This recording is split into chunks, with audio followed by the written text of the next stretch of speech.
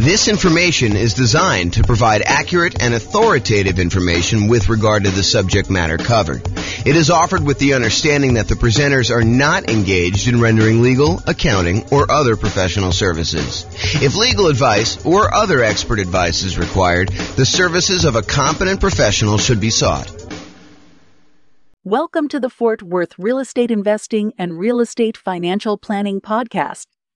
Learn all about investing in real estate in Fort Worth, Texas, with a combination of real estate financial planning and modeling with numbers specific to Fort Worth, plus syndicated, more generalized recordings of live and pre-recorded real estate investing classes, not all of them specific to Fort Worth.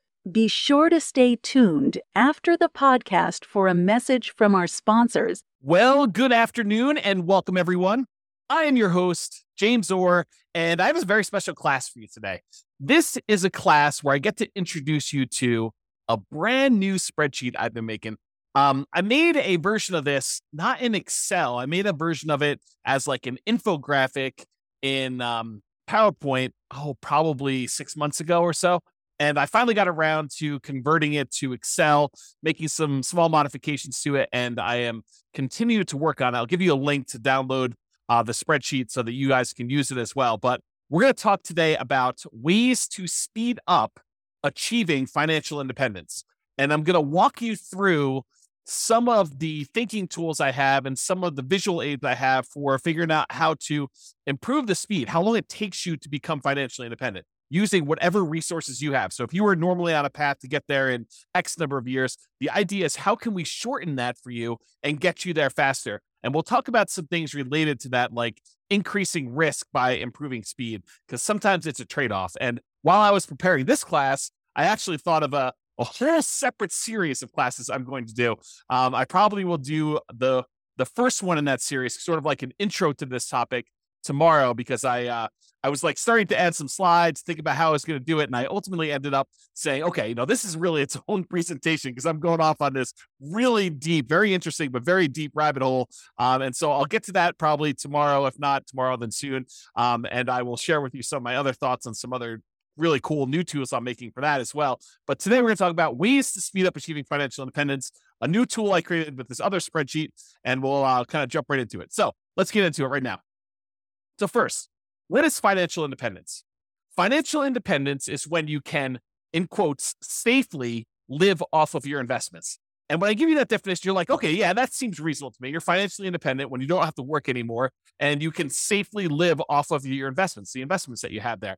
And yeah, that makes sense, but it doesn't really make sense because that is more of a generalized definition of like what it means to be financially independent. And it's not a mathematical definition of when are you financially independent? What is the math behind becoming exactly financially independent? So what I did is I came up with the math version of what is financial independence. And really what it is, it's when all of these things contribute enough money so that they cover your expenses or your desired amount of money that you want coming in. So financial independence is really when, one, the net positive cash flow from all of your rental properties, that's all the income from your rental properties, rent, and anything else you're collecting on the property, minus all of your expenses, including vacancy, the principal and interest part of your mortgage payment, taxes on your property, any private mortgage insurance payments you're making, especially if you bought a property as a nomad or a house hacker, any insurance payments you've got on that, any of the maintenance you need in order to maintain the property, and property management.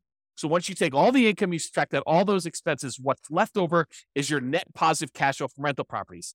And because I'm going to be talking about something else, I don't usually add this to this definition of financial independence, but because I'm going to show you it on another spreadsheet that I made, I will also tell you that this is also the section for business income. So if you have a business that is not relying on you to work there, you are a passive owner in the business and you're getting passive income coming in from that net of all expenses, that's also what is included in this number one section. This number one section really should say business income, and real estate rentals just happen to be a business that we talk a lot about. And so I made it its own special category, but really this is all your business income here. Net positive cash flow from business income, including net positive cash flow from rental properties. And the rental property one includes all your income minus all your expenses, including vacancy, principal, so on and so forth, which I already covered. So number one, net positive cash flow from rentals and also business income. Number two, is any invested assets you have. If you have money invested in stocks or bonds or, anything else like that, any money you have there times a safe withdrawal rate, which we'll get into what a safe withdrawal rate here is a little bit later, but times your safe withdrawal rate is money that can contribute towards you being financially independent. So if you have $1 million invested and you believe in the 4% safe withdrawal rate, which I'll get to in a second here, that is $40,000 a year that you can then use to be considered financially independent. That contributes to the income to see if you qualify as being financially independent there. Okay, so that's number two. Number one was income from rental properties and the other business. Number two is invested assets times safe withdrawal rate. Number three is any passive income you have coming in from Social Security.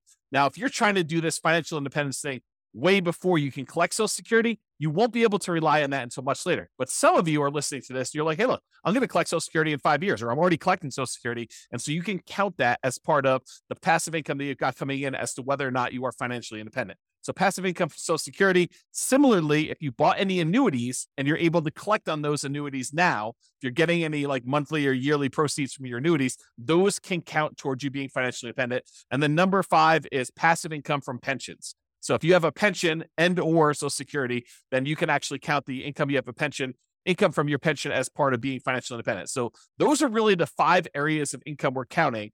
And if the sum of all 5 of those exceeds the amount of money you need to live on, or the amount of money that you desire to have coming in, maybe it's not necessarily just live on, maybe it's live on plus you still want to continue saving for something, then you can count whatever money. If that exceeds the amount of money you need, then you are considered financially independent. That is a more mathematical definition, more than just when you can safely live off your investments, right? We want to know more about like when dollar amount wise, we actually are financially independent, not just like in this generic sense. And so that's why we define it that way.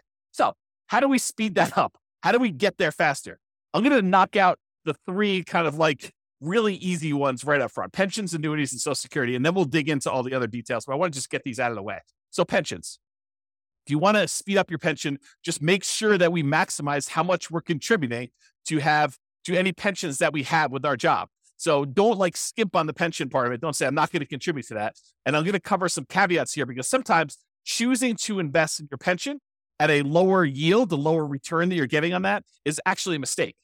And you could look at it as, look, if my pension's only earning me whatever it is, like when I think about like how much I'm putting in and when I'm actually going to get out when I'm able to collect some pension, and I calculate that to be about 8 to 10% or whatever it ends up being, and you can go invest your money somewhere else and get a 15, 20, 25% return, and maybe even get it earlier than when your pension would start, then maybe you don't want to fully fund your pension. Maybe you want to choose to opt out if you can at your job and not do that. Now realize sometimes we go and we're like, hey, look, I'm not going to do the pension because I think I can get these higher returns, but then something happens where those higher returns don't actually come to fruition, where they don't actually appear. You thought you were going to rely on all this real estate stuff, and the real estate stuff didn't work out for whatever reason.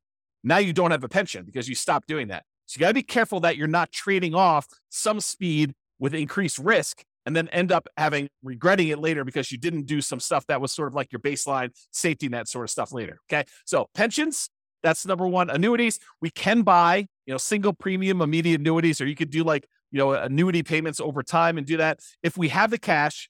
And if you want to do the single premium one, if that's going to get you over the edge, like let's say you've got, I don't know, whatever it is, $8,000 in money coming in from all of your other assets. And you're like, look, I'm about $2,000 short to having the $10,000 a month that I really need.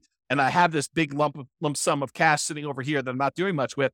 I could take that lump sum of cash, buy an annuity, convert that to some type of monthly or yearly income, and actually get myself over the hump of being financially independent by taking cash assets, and deciding to buy an annuity with that.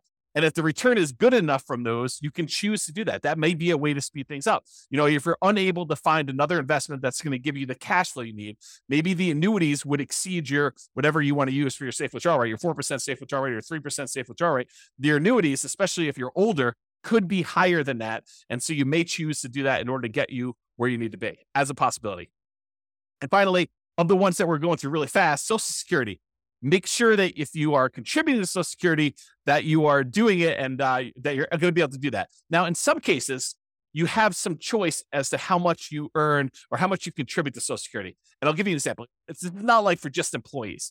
This is for like if you own a business and you're making a certain amount of money in your business, and you can decide how much of the income you want from your business to show up as wages, how much to pay yourself as a reasonable wage for the job that you're doing versus taking money out of the business as profit.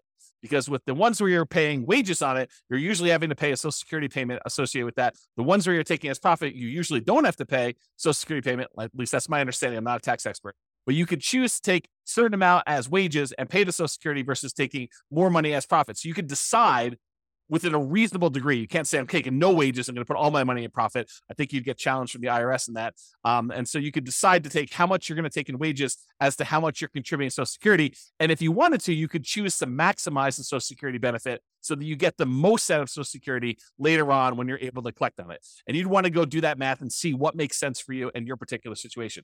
So be careful, though, that you don't deliberately minimize or avoid paying Social Security and then regret it later. Similarly, what we talked about with the pension discussion as well. Okay. So how do we speed up those pensions, annuities, Social Security? Really, it's just about contributing to those and making sure we're doing it. Okay. And I did mention this while we were talking about that, but I just wanted to point it out to you that the returns you're earning on pensions and annuities and Social Security might be lower than what you think you can get or what you actually can get in these other investments outside of those options as well. So while we may or may not while there may or may not be a somewhat reliable source of money returns later, focusing on the pensions, annuities, Social Security, they may not be high enough to improve your speed. And so you may choose not to invest in those, or you may choose to reduce your investment in those, or do sort of like a hybrid where you're only investing a certain amount, and then you're taking the larger proceeds of your money and you're investing it somewhere else. And we'll talk about that. So here's the new spreadsheet that I hinted at. I call it my financial independence, asset allocation, and cash flows engine.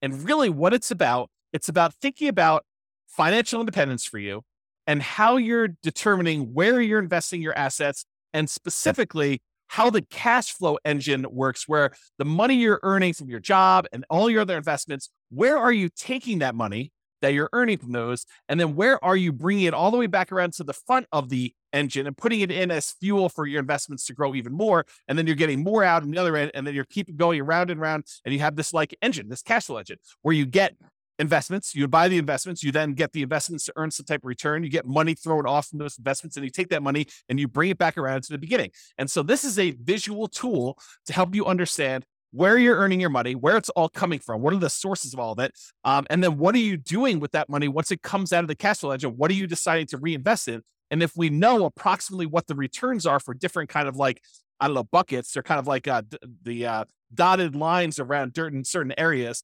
Do you know the returns you're earning from certain ones? We can choose to say, okay, I'm going to take the money I'm getting from these 3 or 4 or 5 sources, and I'm going to put them back into source number 4 or source number 6 or source number 8 or source number 9. And we could visually do that so you can understand it. This is a brand new spreadsheet. I'm sure there are errors in it because I just released it. I just made it and I've not tested it. It's not been brought out into the public. It's not been shared with anybody. And so you're welcome to go download it, but realize, depending on when you're listening to this, I'm recording this. I don't even have my watch up. October 24th, 25th, something like that, 2023. And so if you're going to watch this and you're relatively close to that date, realize it's going to be new. And the longer we get out from under it, probably longer we get away from my release date, the more likely I'll fix some of the errors, and we'll do that. Not saying that you won't find any, but there you go. So if you want to go download it, go to refp.info/FIAACFE. And that stands for Financial Independence, Asset Allocation, Cash Flow Engine. So refp.info, FIAACFE, and you can go download a copy of the spreadsheet and you can kind of use it, do your own numbers on it, and do that. But let me walk you through some of the ideas, and we're going to talk about how we can use this visualization in order to speed up you becoming financially independent. Okay. So speed up your job income.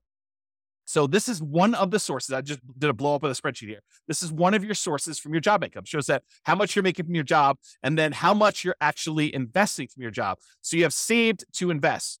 Part of the money, in some cases, you have a company match where the company says to you, look, if you invest 1 or 2% of your income, we will match that dollar for dollar. So if you invest 1%, we will automatically add add 1% to it. And so you'll end up investing 2% total, 1% provided by you, 1% from a company match. And so you want to try to maximize that if you can and do the company match part. Sometimes you'll take money outside of that company match. Just that company may say, look, we're only willing to go up to 3% with that. So you do your 3% investment, your company matches it 3% as an example. And then any additional money, 2% more or 5% more or whatever you're investing from your job, you want to go and take that money. And that is the no match, the money that you're investing from your job that is not matched by the company to do that. And then any money here you're putting in Social Security, you can kind of just keep track of that mentally for yourself. So how do you speed up the job income? Well, increase your job income. Like decide to earn more, get a job where they do a match or don't do a match, or do one where they do a match, or they have some type of stock options or something like that. Not just your regular job either. I'm also talking about a side hustle or two. For example, maybe you decide to go and do house hacking, where you go and you buy a property where you could rent out part of the property while you're living in it. As another example for doing that. Or maybe you decide to start a business part-time in order to generate more income coming in, and you do that. So not just your regular job, maybe other jobs as well. If you're really trying to speed things up, that is a possibility for you. If you're trying to speed things up using job income, make sure you maximize that company match so that you get some money. Although there are some weird things. I didn't plan on going into a lot of detail on this, but sometimes your company match requires that you put money into certain type of accounts where you may not be able to access them until much later. And so realize that if you're trying to speed things up and become financially independent, maximizing money in your company match may be money that you can't use right away. And so you'll sort of have to keep that off in the distance until you're able to qualify for it at age 65 or whatever it is that the rules are for you. So you want to increase your company match or maximize your company match. You may want to increase any money that you're investing on your own outside the company match. And if you're relying on Social Security and you have control over how much you take from Social Security, like you're the business owner and have some control over wages versus profits, then minimizing Social Security may be faster, but at the cost of the amount of Social Security benefit later, which may be more risky or less conservative if something goes wrong with the investments you're making outside of the Social Security option. Okay. So just realize that. All right. So that's the first one. We talked about income. Now let's talk about properties. So in my mind, I've grouped properties into three primary groups because we really do look at properties in three distinct ways. First one is a really obvious one, the owner-occupant properties. These are properties that you live in. And sometimes there's a little bit of crossover, like if you're doing house hacking, you bought a duplex or a triplex or a fourplex, and you're living in one of the units and you're renting out the others, or maybe you're just doing roommates. You bought a nice single family home and you're living in the single family home and you're renting out a couple of the bedrooms, or you're renting out an RV space in the backyard, or whatever you're doing. Or maybe you bought the triplex and you're renting out roommates in the room and the one you're living in. And then you have two other rental units that you're renting out as complete separate units. If you're doing that, that's totally fine too. But for the most part, I'm talking about the properties that you're deciding to live in. And most of the time, we're not getting any type of cash flow or cash flow from depreciation from that. And we're usually not taking advantage of the appreciation, the property value going up, or the fact that we're paying down on the loan, because that really doesn't count until you pay the property off, and it totally reduces your housing expense. So, and I'll go into that in a lot of detail in other classes, but usually that does not contribute towards you being financially independent unless you take that property and you're using it, like we're going to use other properties here in a minute, as sort of like a rocket booster in order to gain some equity, have the property value go up, pay down your debt, and then you eventually sell that property. Or you take the property that you lived in for a year or two or three or four or five, and you then convert it to a rental. And in those cases, you could use the assets you're committed there. But if you're just keeping them as an owner occupant, we don't really use those a lot as returns coming out of there that we could reinvest. Okay, so it really would need to move from being an owner-occupant property to some type of investment property or something like that, or selling it, which I didn't show in here, although I did make a note. Not show could sell owner-occupant properties for tax advantage capital gains. And there are some tax advantages of selling an owner-occupant property for your primary. Okay, so the first group was that owner-occupant properties. The next two groups are properties, investment properties that you buy that you intend to keep forever for cash flow. And then the next group is investment properties that you buy that you intend to sell for capital gains. Here's the general idea. There are some properties, rental properties, that you plan on buying, that you plan on keeping in your portfolio through retirement, and you plan on just having those puppies cash flow and generate cash flow to you that you intend to live on. That's one type of property. Those are the keep for cash flow properties. There are other properties that we're buying that maybe the cash flow isn't great, or maybe the property is not one you want to keep in your portfolio for a long period of time, but it is a property that you intend to buy because the return on it is so attractive. And it's a property that you intend to keep maybe for, a month or two and then quickly flip, or maybe you want to keep it for 6 months or a year or 5 years or 10 years or 20 years, or until you get to the point where you have enough properties, enough equity in them that you could sell off the ones that you planned on selling and use the proceeds in order to pay off the ones that you want to keep for cash flow. So there are some properties, though, that we plan to sell for capital gains. And so those are a separate group. The ones where we plan to keep for cash flow, we're primarily focused in on the cash flow from those, although you can access the appreciation of debt pay down via some refinancing or doing a HELOC on those. The other ones, we may get some cash flow and cash flow from depreciation while we're holding them, but really the intention of those is to capture the appreciation, the debt pay down from those, and then use that money elsewhere, come out of the engine and invest somewhere else in the property. Okay, let me check my notes to make sure I covered what I wanted to do. Okay, so some properties you'll owner occupy, talked about that. You could still do house hacking, talked about getting roommates or buying a duplex, triplex, or fourplex. And that could be like a side hustle, right? The income you have coming in from doing a house hack is almost like getting a second job. If you think about it, right? I mean, if you went out and you got another job delivering pizzas and you earn $600 a month, isn't that sort of like, renting out a bedroom or renting out a garage space or renting out an RV parking spot on a property and getting another $600 a month? It's just you're not doing as much manual labor in order to have someone else living in an RV space or renting out your garage or, renting out a room in your property and you're collecting money on that. So it's like a side hustle. It financially contributes $600 to your income, just like another second job would. Okay. And maybe even some tax advantages of you renting out part of your property, as you'll probably get some cash flow from depreciation for the part of property that you're renting. Okay. So we could still do house hacking, talked about that, and or the nomad strategy. If you decide to do the owner occupant property where you buy a property as an owner occupant, get owner occupant financing, usually low or nothing down. You get owner occupant interest rates, which are usually a little bit better than investor interest rates. You buy the property, you move in there, you have to live there for at least a year. It's a requirement of the lender that you stay there for at least a year. And then once you're done living in the property for a year, then you can convert that property to a rental, buy another property as an owner occupant, put another, 3.5% down or 5% down or whatever you're going to do, then move into that property, live there for a year and continue this property, acquiring rental properties with little or nothing down as you continue to acquire each one. And then you move them into either keeper cash flow or sell for capital gains as you do those. So that's the nomad real estate strategy, where you buy a property, live there as an owner occupant for at least a year, then you convert it to a rental. The reason why we do at least a year is that is a requirement of the lender. You cannot buy a property as an owner occupant, move in, and then move out before a year is up and convert it to a rental. It's called loan fraud. So do not do that. You have to stay there at least a year. It's a document you'll sign at closing when you get your owner occupant loan. It's why they will give you an owner occupant low down payment loan option with a better interest rate, is because you plan to owner occupy it. And the requirement is a year. If they change the rules and tell us it's 2 years, we'll start teaching 2 years. Right now it's a year. So use a year. Okay. Talk to your lender about that.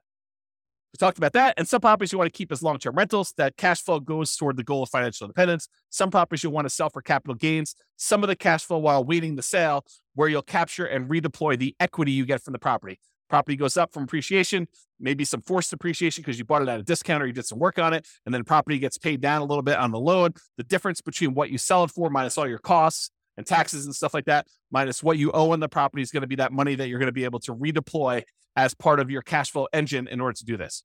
Similarly to what we just talked about with all the real estate, because real estate is a business, as I discussed, we're talking about businesses here. So you basically have a business where you're getting cash flow, your profit from being in the business. Now, this is, if you have a job, you put your job income up on top in the spreadsheet and you get this business cash flow coming out as profit here later. Eventually, you may decide to stop working your job, but maybe you still own part of the business and you get profit from the business in the form of dividends or whatever else they're going to do there. And so you kind of keep this as there. So it allows you to kind of keep track of that there. Okay, now let's talk about safe withdrawal rate, because I'm about to go talk about the invested assets you've got and other things. And I want to mention what safe withdrawal rate is and kind of give you a very brief definition of what this is. We could really do like a 2-hour class on safe withdrawal rates. In fact, we probably could even do more. Okay, so where's safe withdrawal rates? SWR. It's how much you can, in quotes, safely withdraw from money that you have invested in things like stocks and bonds and likely not run out of money. There's no guarantee that you won't run out of money, but it's likely based on historical data. So a guy named Bill Bengen did a bunch of math and he came up with this idea that, hey, how much money can I take out of a client's portfolio where they are really unlikely to run out of money over a 30-year period or something like that. And so he looked at a bunch of different starting points using like historical stock market data. And he came up with this idea of a 4% rule.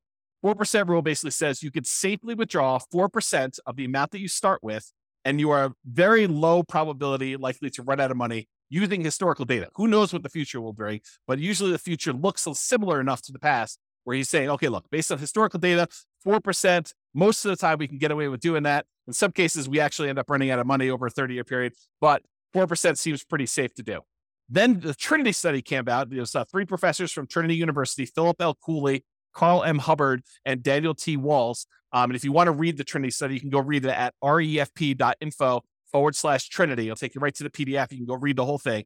But they did a whole bunch of analysis on the same problem. And they basically determined, if you have a 90% stock portfolio, or 10% stock, or 10% bonds, or 80-20, or 70-30, or whatever it is, they ran through a whole bunch of different variations. And they published how many times of the different starting years did people actually run out of money doing this. And they showed their results. So you can go look at all this and do it.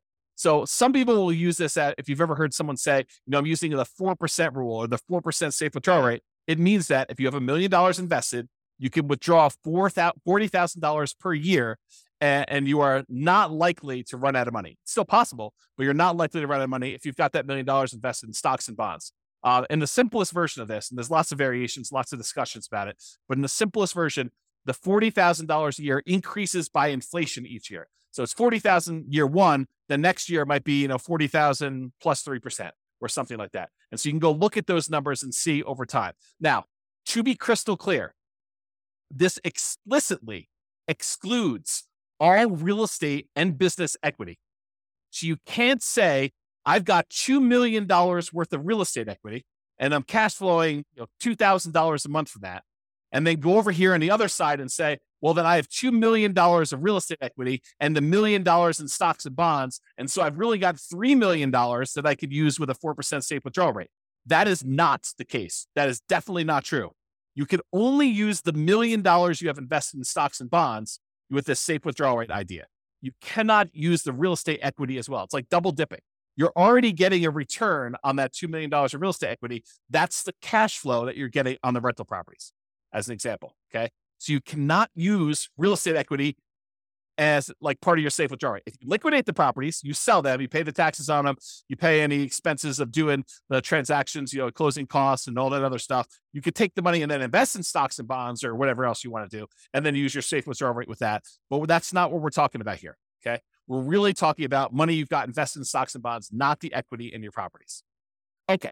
Now that I've explained safe withdrawal rate, now we're looking at the 3 different types of accounts you have where you have assets invested in them. And these are usually things like stocks and bonds times whatever your safe withdrawal rate. So there's money that you could have in a taxable account. And a taxable account is money that you pay taxes in order to get the money. It's like from your job. And then you're going to pay taxes on any gains you have from those investments. So you pay taxes when you earn the money. Then this is an after-tax investment. And then once the money gains stuff, goes up in value or it's throwing off dividends or whatever, then you're paying taxes on that as you go. That's what your taxable account money is.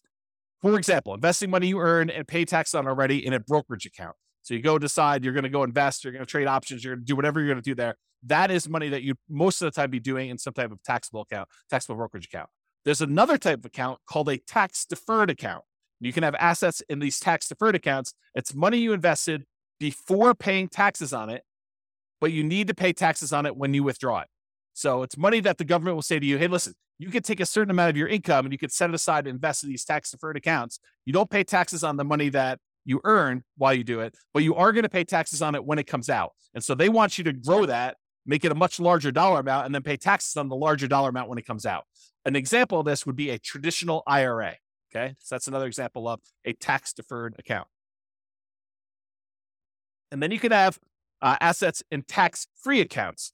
This is money where you pay taxes on it as you earned it, but then you do not pay taxes on it when you withdraw it. So you can put it into a certain type of account, let it grow. You pay taxes on it before you put it in. And then once you actually have it grow, then as you pull it out, you do not pay taxes on that at all. An example of this would be like a Roth IRA.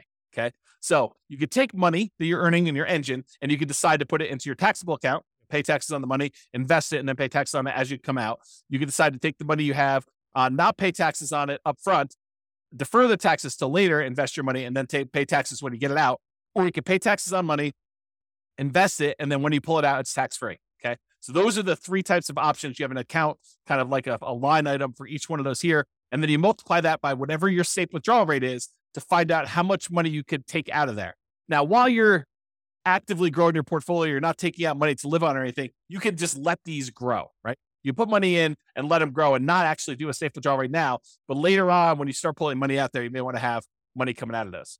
And then another one here is annuities. How much you bought in annuities that you have the value of the annuities here, and then the annuity payout rate, you can calculate how much you're actually pulling out of there when you do the annuities. Okay, so besides earning more money from your job, from side hustles, from starting businesses, and reducing your expenses, your personal expenses, your business expenses, including taxes on both your personal and business expenses. So like, how can you go ahead and save more money by earning more and spending less, which both are really, really important. Okay. Like this is not like a trivial thing, but besides those, how else can we speed up financial independence?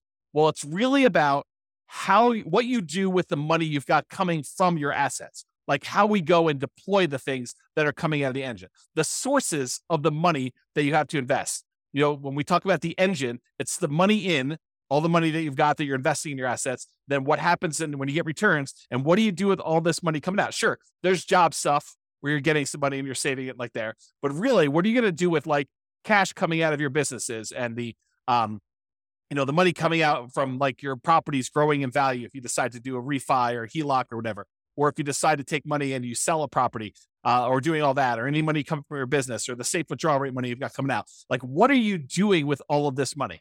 You're like thinking about like, where do I deploy it and how do I do it? So we're really focused on the sources of money out, all these little green letters in boxes there. So let's talk about the money to invest. What do we do with this money to speed up financial independence? And these are all the different things that we have money coming from. So the job, you've got some money coming in when the company matches your money, the money that you're saving that the company does not match. Any of the cash flow properties that you own, you could decide to collect money now in the form of cash flow and then cash flow from depreciation. If you decide to pull money out of those properties, you're primarily keeping for cash flow, like you do a cash out refi, where you do a HELOC. And then if you have properties that you're keeping primarily to sell for capital gains, you might get a little bit of cash now in the form of cash flow and cash flow from depreciation. But then if you sell the property, there are certain proceeds you can get where you pay the taxes on it and you can invest in whatever you want. Or you could decide to defer your taxes, do a 1031 exchange, and then reinvest that money in more rental properties, like kind investments. So you could do that. Or if you decide instead of selling the property right away, you can access the equity you have in those properties with a loan temporarily and do a cash out refinance or HELOC, just like we did with the ones where we were keeping for cash flow. And then any business income you've got there, you can use the cash flow from owner profits. Then these invested assets times your safe withdrawal rate. We've got the tax withdrawals, tax deferred withdrawals, and then tax-free withdrawals from those three different sources, your annuities, your Social Security, and your pension. So those are the different sources of money to invest that we've got there. So what do we invest in? Like we take all this money out from all those different sources, and like, how do we go and speed things up? And what do we reinvest in? And part of it is this choice. It's the choice of, okay, we've got all these sources of money that we just went over. Where are we going to put that? How do we improve it? And part of that is taking all this money out that we see. Some of them you're going to be deferring for later. Like you're not going to be necessarily taking money out of, the tax withdrawal account or whatever, unless you're going to say, hey, I'm saving up money in this until I get to $100,000, and I'm taking $100,000 and I'm going to use that as down payment in order to buy a property. So you may be doing stuff like that, but sometimes it's like you're holding for a little while until your engine grows and the return grows in that. Then you're going to take money from there and you're going to move it up somewhere else. Okay. So what are we going to reinvest in? Well, here are the options, right? I've tried to simplify it down and say, these are really the choices we're looking at. Number one, we can invest in more owner-occupant properties. We could either put up money for down payments and buy another owner-occupant property. Maybe we sell one, use some of the proceeds and reinvest in that. Or maybe we sell one, take some of the money, buy an investment property, take less of the proceeds and go buy an owner-occupant property. But we take some and we use it for down payments to buy an owner-occupant property. Or we could pay down on mortgages and earn a return from having less that we owe on the property.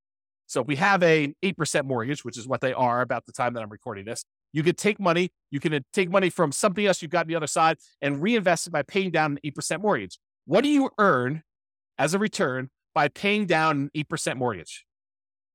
It's not a trick question. 8%. That's exactly right. So if you're going to go have a loan, you're going to pay it down.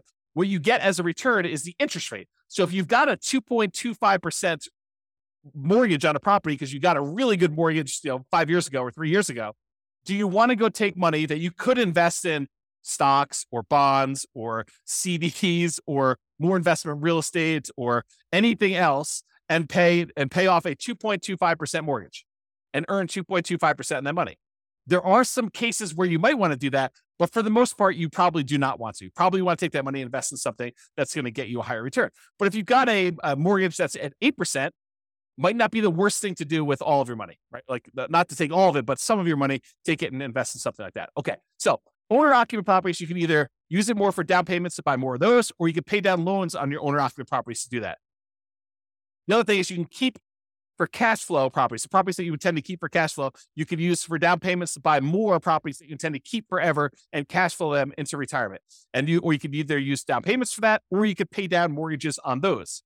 And then finally, for the property group, you could sell for the properties that are sell for capital gains, the ones that you intend to sell at some point in the future, like get a really good return early on. And then as your equity builds up, you want to sell that thing off, take the equity, redeploy it into something that's going to get a higher return, which we'll talk about here in a moment. But you could use that for down payments in those, or you could pay down the mortgages. So really it's the three different property types. We can use down payments, or we could pay down the mortgages. Those are the two primary things. No, I guess there's something else I didn't add in here, which I probably should add to the spreadsheet, because there are things that you can do in order to invest in, and that is improve the property. You could go and improve the property and make your cash flow better. So it's really not paying down the loans. It's really not a down payment, but it's improved property. So yeah, we could go ahead and add that. Maybe I'll make a note. See? Teach a new class with a new spreadsheet, you get to add new things. Improve property. So hopefully I'll remember to go look at this sheet of paper and I'll add that to the list. Okay, so those are really the things you do to properties. Or you could do your businesses. You could do down payments, you could do pay down loans, or you can also probably improve your business. I should add that as well too. Let me make a note. Improve business. And then buy assets. You could go take money and invest it in your taxable account. If you qualify for, like from an income standpoint, you could use it in your tax deferred account, or you could invest in a tax-free account. There's some qualifications and limitations for doing the tax deferred and tax free. So just realize that you might be limited in what you can do that. Or finally, you could buy annuities. But that's really all we're talking about. These are all the choices we have of the money that we've coming out from our job and all these other investments we have. We could take that money and what are we really going to do? We're going to put it back at the beginning and we're going to reinvest in something.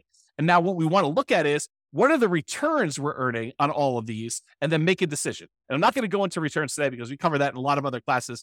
But maybe I will do a separate class where I just bring all the returns in and I just do a summary class looking at the returns you can earn from different things we've got going on here. But part of this decision-making process, how do you speed things up, is being smart about where you're taking money from in your engine and what you're putting it into to make sure that the returns you're earning on those make sense for you for getting you where you want to be.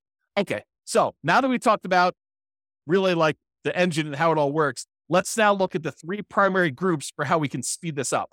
Number one, we can increase savings. Number two, we can increase the returns. And number three, we can reallocate assets. So increase savings. Increase your income or all the other job type stuff you've got there, side hustles, whatever you've got going there. Number two, decrease expenses. So make sure that you're living frugally, that you are, not paying a lot in taxes on things like that.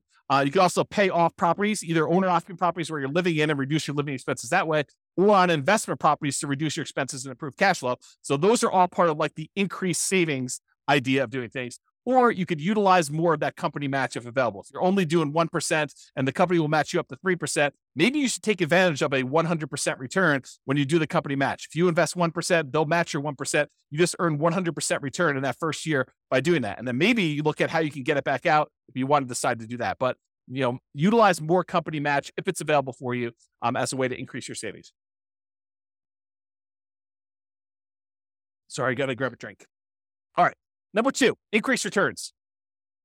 Change the investments for your investable assets. We've got those, taxable accounts, tax deferred accounts, or tax-free accounts. Change where you're investing. And maybe you were investing in a money market account there. Maybe you're investing in CDs. Maybe you're investing in bonds. Maybe you're investing in stocks. Decide to invest in something else that has a better return. Realize that there may be additional risk in doing that. So you got to weigh those, but change what you're investing in to improve your returns. And that could speed up how fast you're able to do it. You could go from investing in stocks to becoming a self-directed IRA and then go use that to invest in real estate as an example of a way to speed up your financial independence. Number two, the second part of this, number two part of increased returns, improve cash flow. There's no way I can go through all the improved cash flow. I've got entire courses on how to go do this. Go check out the Cash Flow Inferno classes where we talk about this. It's as of right now, at least you can access it for free. It's a bonus. refp.info/CFI, Cash Flow Inferno, CFI, refp.info, CFI. And in there, we have the 88 strategies for improving cash flow on rental properties. It's all part of like my concepts of the lowest monthly payment guarantee, how to minimize all the expenses when you're buying properties, both owner-occupant and rental properties, and then the maximum cash flow guarantee, all the different ways and strategies we have to improve cash flow and income you're earning on those rental properties that you have, and combine both those together. And it means that you're going to maximize and improve your cash flow. Do that to make sure that you're getting the most cash flow that you can to speed up this process and to be financially independent sooner. Another way to increase returns is find better deals. And I've kind of broken it down into two primary areas. Number one, for the properties that you plan to keep for cash flow, look for better cash flowing properties. Maybe that means going to another market. Maybe that means being really patient. Maybe that means making very aggressive offers, whatever it means. Or maybe it means changing your strategy. Instead of going for a long-term rental approach, maybe it means going for short-term rentals or student rentals or, whatever you're doing there. Realize that sometimes by changing your strategy, you might be moving more toward that kind of like job source, right? You start thinking to yourself, okay, I'll do short-term rentals. And if you don't have a lot of team built in place in order to help you manage the short-term rentals, maybe that starts looking like you doing work and doing a job. And if you're trying to be financially independent, then it's harder for you to not work and also manage short-term rentals unless you have a team in place that can kind of do that. So just kind of a warning about that one.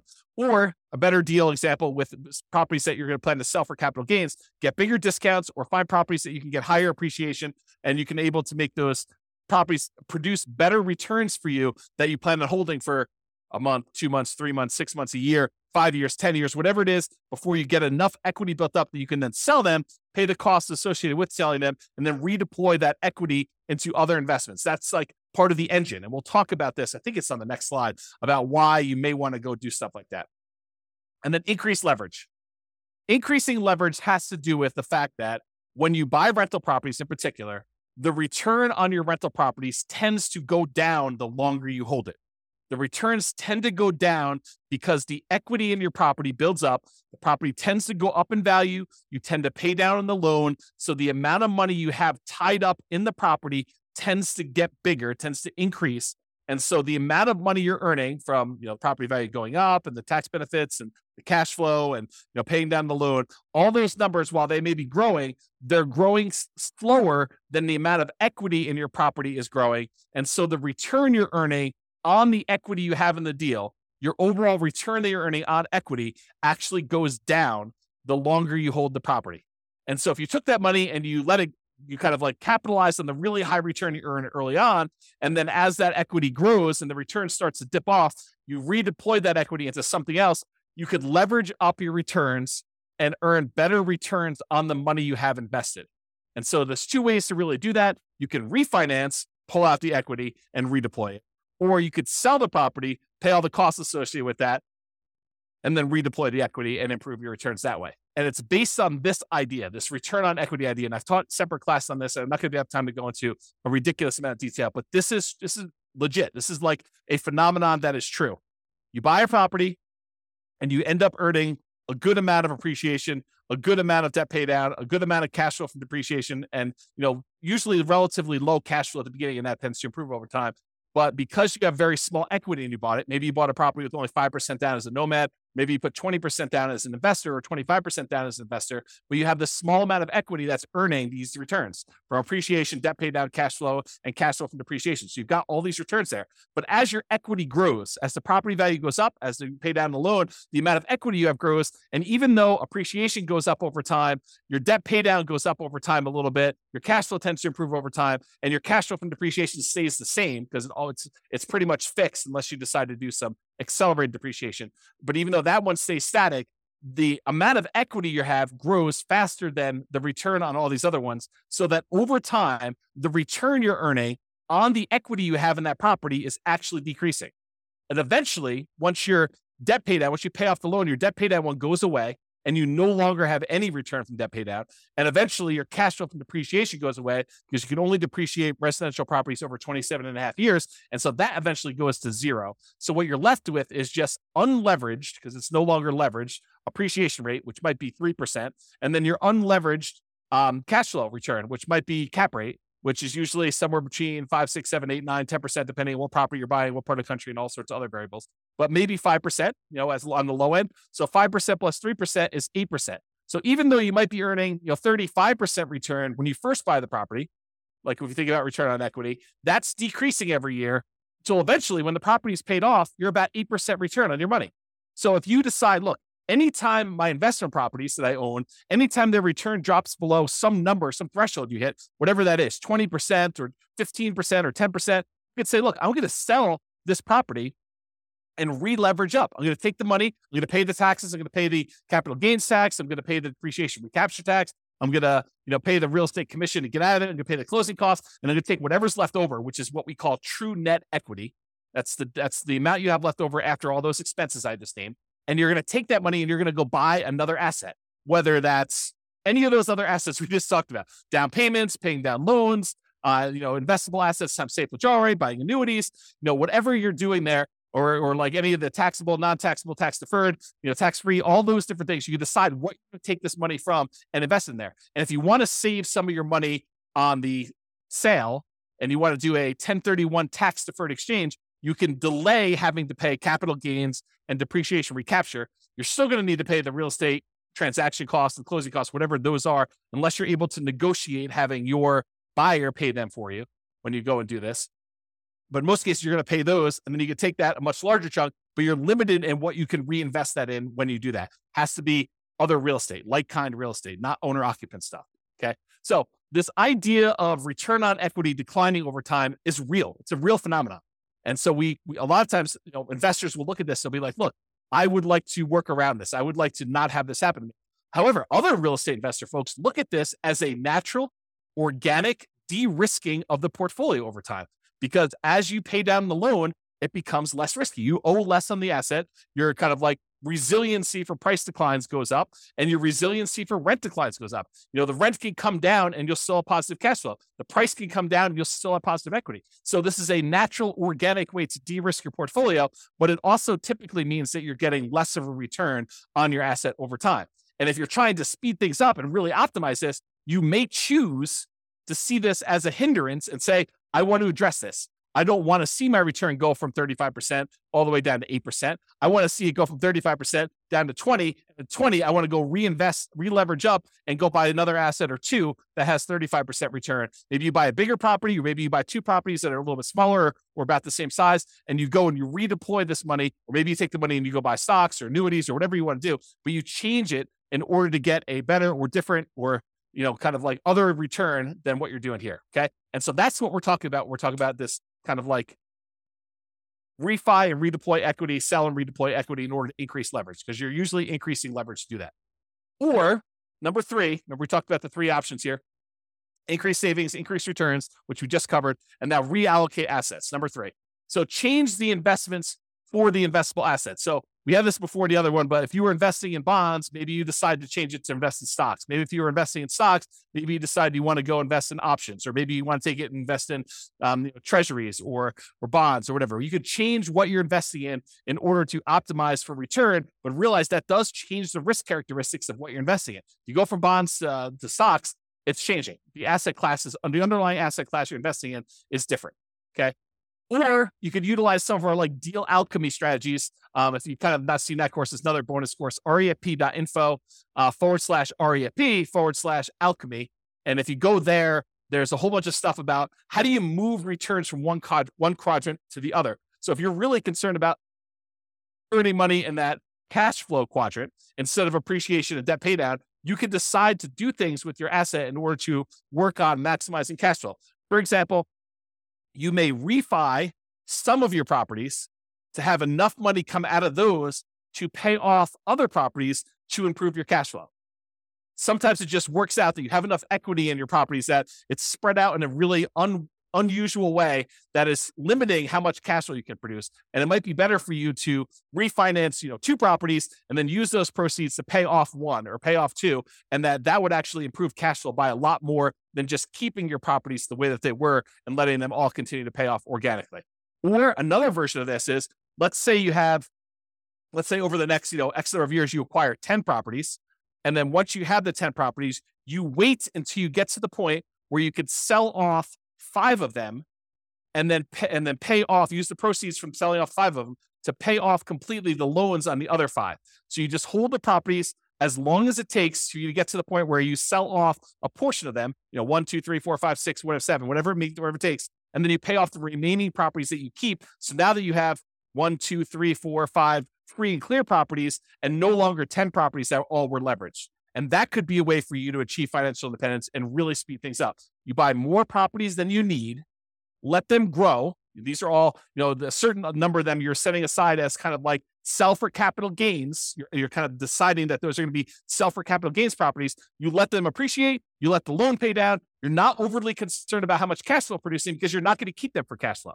You're really looking at what's the overall return I'm getting. If it's getting a 30% or 40% or 50% return, especially early on before that return on equity curve drops off, then once you get to the point where those things have grown enough, then you go and you sell those, you take the proceeds and you use it to pay off properties that you plan to keep in your portfolio forever. Or maybe you have the 10 rental properties that you let grow for a period of time. You sell off all of them, and then you invest in stocks or bonds and use the safe withdrawal rate. Or you sell off all of them and you buy annuities, or whatever your strategy is. These could all be different variations on ways to speed things up, because you could be maximizing the return you're getting on equity. You're buying these properties and really taking advantage of this very high return you see on leveraged real estate early on. There's some risk associated with that, putting 20% down or 5% down to property. There's definitely risk of having leveraged real estate, but you take advantage of these high returns you have. Then once the return starts tapering off and getting more reasonable, getting lower to kind of what a, comparable returns might be in the stock market or the bond market or whatever it is, then you can go take this money and you could redeploy it into something that you get better or different types of returns depending on what you're looking for at the time. And so those are the two ideas: refi them to pay off some properties or business, or sell them to pay off some properties or business to do that, or invest in something else. Use the refi or the sale to invest in whatever assets. If we go back to our engine, it's really like taking money out of these ones where you sell, and you either pay taxes on it or you do 1031 exchange, depending on what you're doing here. In most cases, you're probably going to be paying taxes. Then you're taking this money and you're using it on the spreadsheet in order to reinvest in something else, whether that's paying off loans, improving the property, paying off a business or buying a business or whatever you plan on doing, investing in taxable stuff, buying annuities, but it's taking that money and using it there. And that's what we're trying to do visually. Okay. Risk versus speed. So often I would say, increasing speed results in increasing risk. So because we re-leveraged up or because we are seeking these higher returns, sometimes we're doing that and we're increasing our risk. For example, increasing leverage on your properties to improve your return on equity almost always increases risk. Right? If you go re-leverage up, you take these assets, you take one property that's the equity is kind of growing, you take that, you sell it, and you take that and you buy 2 more properties or a bigger property where you only put 20% down or 25% down when you had 50% of equity, you're likely increasing risk. And I've got a whole series of classes coming on this. We're going to use expected value to really drill down and understand how you could still have a better expected value. The results you're expecting is much more likely to happen, but there's also an increased likelihood for you to have a more significant failure. That's what we're going to look at when we talk about expected value. That's a totally different class. That was the class I told you I didn't have time to teach, but I'm going to teach another version of it. Okay. So for example, increasing leverage, talked about this, always increase. Many real estate investors will choose to de-risk the closer they get to their FIRE date, the financial independence retire early date. Because as you get a much larger asset base, having variations in that could impact. If you needed $3 million in order to be considered financially independent and you're getting closer to your deadline of when you want to actually be retired, then, if you have a portfolio that, could easily go up 10% or down 10% in value, and all of a sudden you see as you approach your date, the portfolio drops 10% and you need that 3 million and you only have 2.7 now, that's problematic. And so the closer you get to the date where you actually want to be financially independent and stop working, the less risky you want it to be, unless you're way above it, right? Unless you're like, okay, I need 3 million, I'm at 7 million. I don't need to de-risk that much at that point. But if you're close, then that's one of the more dangerous times. This is a retirement date risk. This is from Michael Kitces. Talks about the peak impact of portfolio size effect. Right as you're entering the period where you're going to stop working here, that this time period right before you hit your financial independence, retire early date, that is one of the more dangerous times. And then right after that, once you retire, is one of the most dangerous times you have for what's called a sequence of returns risk, which we talked about in other classes, and I'm sure I'll talk about again, but I don't have time to go through it right now. If you want to go read Michael Kitces' article about this whole idea, and it's not real estate specific, it's more like stock market stuff, you can go to refp.info/red zone, REDZONE, And you will see Michael Kitces explain this phenomenon to financial advisors. Good stuff for you to dig into if you're interested in this. But you'll see why it's most risky right before your financial independence date and then right after with sequence return risk. They're slightly different risks, but they're related because it's based on your portfolio size. Your largest portfolio size, you're most at risk for that. Okay. So in conclusion, there are many choices you can make to speed up your journey to financial independence. And hopefully you're just starting to understand how this whole engine thing works of all the different sources of money you got coming out. Then what do we take that money and what do we do with it? What do we kind of move it back around to get it going in? And then when it goes in, it kind of comes out. And that's why it's an engine. It keeps repeating and it keeps growing with your returns there. So the choices you make about what you're taking with the money coming out and what you're putting it back into matter, and they can really impact the speed at which you're able to achieve financial independence.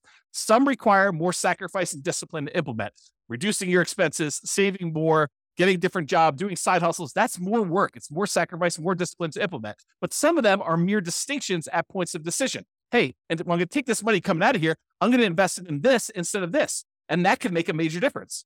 Taking your money and paying off a 2.25% mortgage versus paying off an 8% mortgage could make a big difference. And it's really no extra work for you as to what you want to do. It's just like deciding I'm going to do this instead of this. And so ideally we get this little visual, and I'll create some more tools around this so you can see like what the expected returns are. Maybe you put in your own numbers and you could decide where you're going to take money out of to kind of optimize and improve your kind of like speed to financial independence, but also weighing in the risks of doing so as well. Okay.